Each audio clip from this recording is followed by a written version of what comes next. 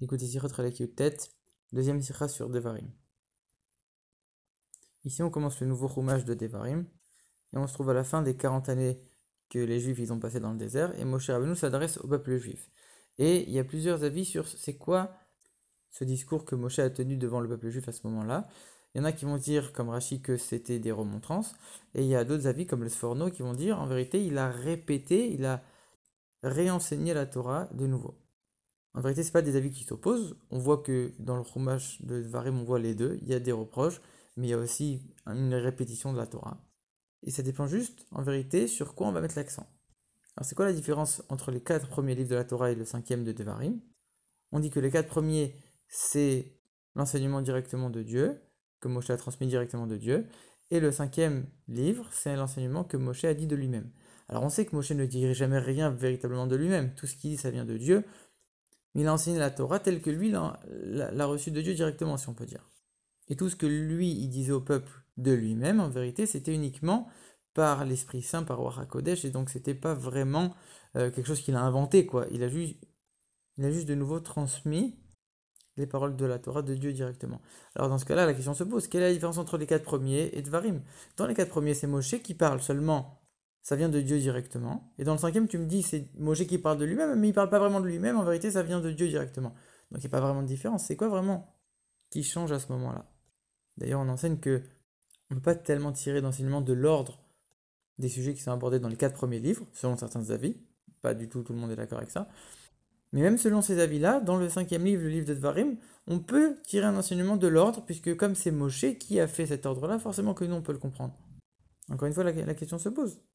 Même dans les 4 premiers, c'est Moshe qui a transmis, mais de Dieu directement. Et dans le 5e, c'est encore une fois Moshe, mais comme on l'a dit, ça vient pas vraiment de lui, ça vient aussi de Dieu. Alors, quelle est la différence? Quelle est la nuance? Alors, il faut savoir que la Torah, finalement, c'est quelque chose qui est complètement déconnecté du monde. La Torah, on dit qu'elle a précédé le monde de 2000 ans.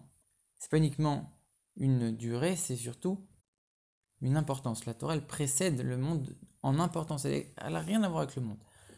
Pour que la Torah soit transmise dans le monde, il fallait un intermédiaire qui soit un petit peu spirituel, un petit peu matériel, qui soit entre les deux, entre le monde et la Torah, entre le monde et Dieu, pour pouvoir transmettre la Torah dans le monde. Et ça c'est Moshe Rabbeinu. Comme il y a un endroit où on dit qu'il était moitié Dieu, moitié homme, il était moitié divin, moitié humain, moitié spirituel, moitié matériel. C'est-à-dire que c'était le seul qui était capable de faire ce rôle d'intermédiaire. D'un côté, il était complètement soumis à Dieu, il n'existait quasiment pas. Il n'était que le prolongement de Dieu. Mais d'un autre côté, Moshe Rabbeinu, c'était quelqu'un d'extrêmement intelligent, d'extrêmement sage, d'extrêmement riche, d'extrêmement grand. C'est-à-dire qu'il avait toutes les qualités matérielles qu'il fallait aussi. Et donc c'était l'intermédiaire parfait. Maintenant, on voit que quand on transmet quelque chose, il y a deux manières de le faire. Première manière, on est uniquement comme un tuyau qui transmet la chose. C'est-à-dire que la chose n'a pas du tout de changement après être passée par nous. Ça, c'est ce qui s'est passé dans les 4 premiers livres de la Torah. Dieu a transmis la Torah directement à Moshe Rabbeinu. Moshe Rabbeinu, il n'a fait que retransmettre au peuple juif sans aucun changement directement de Dieu.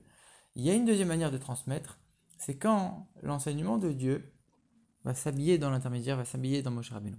Lui va l'intégrer, il va la développer, il va s'unir avec cet enseignement, et après il pourra le retransmettre aux juifs de la manière qui leur convient à leur niveau pour que eux puissent l'intégrer, la comprendre à leur niveau, selon leur degré de compréhension et d'appréhension. Et ça, c'est le livre de Devarim.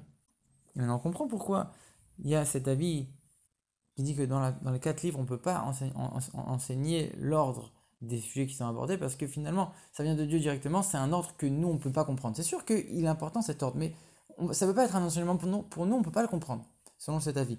Mais en ce qui concerne le 5e livre, là c'est Moshe, et Moshe il fait que en fonction de notre compréhension à nous, donc forcément qu'on peut tirer un enseignement de l'ordre que Moshe a décidé dans le livre de Devarim. On pourrait se poser la question, pourquoi Dieu a décidé de faire comme ça? Pourquoi le 5e livre n'a pas été comme les 4 premiers? En vérité, quand l'enseignement il est transmis directement, sans cet intermédiaire, sans changement, alors ceux qui reçoivent cet enseignement, les juifs, ne peuvent pas le percevoir de la meilleure manière qui soit. Donc ils n'en percevraient pas toute l'essence et toute l'importance. Ils n'en percevraient qu'un reflet. Et donc on n'aurait pas profité de la Torah, on n'aurait pas intégré la Torah de la manière la plus parfaite, puisque on n'aurait pas intégré toute sa profondeur, toute sa perfection. Alors que quand Moshe Rabbeinu vient et il explique pas uniquement ce cinquième Chumash, c'est tous les 4 premiers livres qui sont passés en revue. Donc grâce à ça, c'est toute la Torah entière qu'on va pouvoir maintenant intégrer, comprendre, et ça va si loin que Moshe Rabbeinu il a fait en sorte que même n'importe quel juif, même celui qui est du niveau spirituel le plus bas, qui est a priori loin de tout, même lui, il a la capacité de comprendre la Torah puisqu'elle a été mise à sa portée. Donc c'est ça toute l'importance de ce cinquième livre. Maintenant, on pourrait se poser la question, comment c'est possible de réunir deux niveaux qui sont tellement opposés, tellement loin? D'un côté, la parole de Dieu qui est infinie, d'un autre côté, le fait que nous, qui sommes limités et qui sommes des êtres humains, on va complètement intégrer cette parole-là. En vérité, ça c'est possible uniquement grâce au niveau le plus profond et le plus élevé de Dieu. C'est un niveau si haut que pour ce niveau de Dieu, finalement, il n'y a pas de différence entre un opposé et un autre. C'est un niveau où il n'y a pas de séparation, il n'y a pas de distinction entre un niveau et un autre.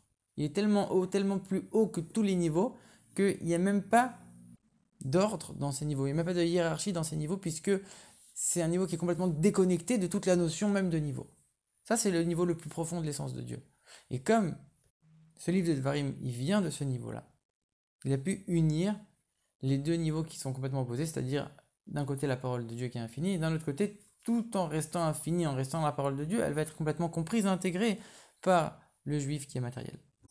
Et c'est pour ça que même les 4 livres de la Torah, qui sont pourtant écrits à la troisième personne, ça veut dire qu'on dit c'est Dieu qui parle à Moshe, donc c'est ni Dieu qui parle ni Moshe, c'est un troisième, on ne sait pas c'est qui, un troisième qui parle, on dit que ça c'est un niveau très élevé, un niveau qui est au-dessus des noms de Dieu, mais finalement, même ce niveau-là qui est extraordinairement élevé, il est encore inférieur à ce niveau de profondeur du cinquième livre de Devarim. Et cette union des deux niveaux qui sont complètement opposés, le fait que ça vienne de Dieu, mais d'un autre côté que ça vienne aussi de nous, que ce soit intégré en nous, on le retrouve dans la tchouva. À la fois, quand quelqu'un il fait tchouva, c'est une initiative personnelle, ça vient du plus profond de lui, donc c'est son initiative, c'est sa démarche. D'un autre côté, on sait très bien que tout vient de Dieu. Il n'y a rien qui n'est pas provoqué par Dieu. Et donc si cette personne fait tchouva, c'est parce qu'il y a une très grande lumière qui s'est dévoilée et qui l'a poussé d'une manière ou d'une autre à faire tchouva. Mais cette lumière, on ne la voit pas.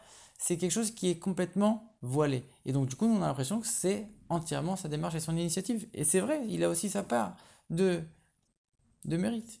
Donc à la fois ça vient de lui, c'est son effort, mais d'un autre côté, ça vient complètement de Dieu. On a l'union des deux aspects. Donc ça, c'est un petit peu le livre de Devarim, mais c'est pour ça que finalement, on dit que c'est des paroles de reproche de réprimande qui amènent à faire tchouva. Donc comme on vient de dire, on voit le rapprochement. Et également le fait de répéter toute la Torah. Et finalement, de la même manière qu'on voit que juste avant de rentrer en Israël, ils ont eu besoin que Moshe vienne leur enseigner Devarim, répéter la Torah pour qu'elle soit à leur portée. De la même manière, nous, avant la venue de Mashiach, on va encore retourner en Eretz Israël. On a besoin de répéter la Torah avec encore un aspect nouveau qui rendra la Torah beaucoup plus à notre portée. Et ça, c'est le dévoilement de la Chassidoute. Et en particulier la Chassidoute Rabat, qui permet à la fois de dévoiler la parole de Dieu telle qu'elle est, la parole de Dieu en tant que telle, mais d'un autre côté, faire en sorte qu'elle soit accessible et intégrée par nous selon notre niveau. Donc ça, c'est la préparation pour entrer en Israël, exactement comme le Chumash de Devarim. Et comment c'est possible d'avoir cette union de deux niveaux opposés, comme on a vu, c'est exactement la même chose. La Chassidoute, c'est l'essence de la Torah, c'est la Yechida de la Torah, le niveau le plus haut. Comme on l'a dit, le niveau de profondeur le plus fort, en vérité, c'est ça qui permet l'union des deux opposés. C'est exactement la même chose. Et c'est pour ça qu'il faut dévoiler les sources, diffuser les sources de la Chassidoute à l'extérieur, pour faire en sorte que à la fois il y ait une union à la fois de la source elle-même de la Chassidoute, la parole de Dieu elle-même, avec le niveau le plus bas. Et ça, c'est la meilleure préparation à la venue de Mashiach, parce que quand Mashiach viendra, on verra que toutes les choses les plus matérielles, tous les niveaux, toutes les choses qui ont un niveau extrêmement bas, seront complètement unies avec la parole de Dieu. Et on verra qu'en vérité, elles proviennent de l'essence de Dieu directement. Mais à ce moment-là, on le verra de manière claire.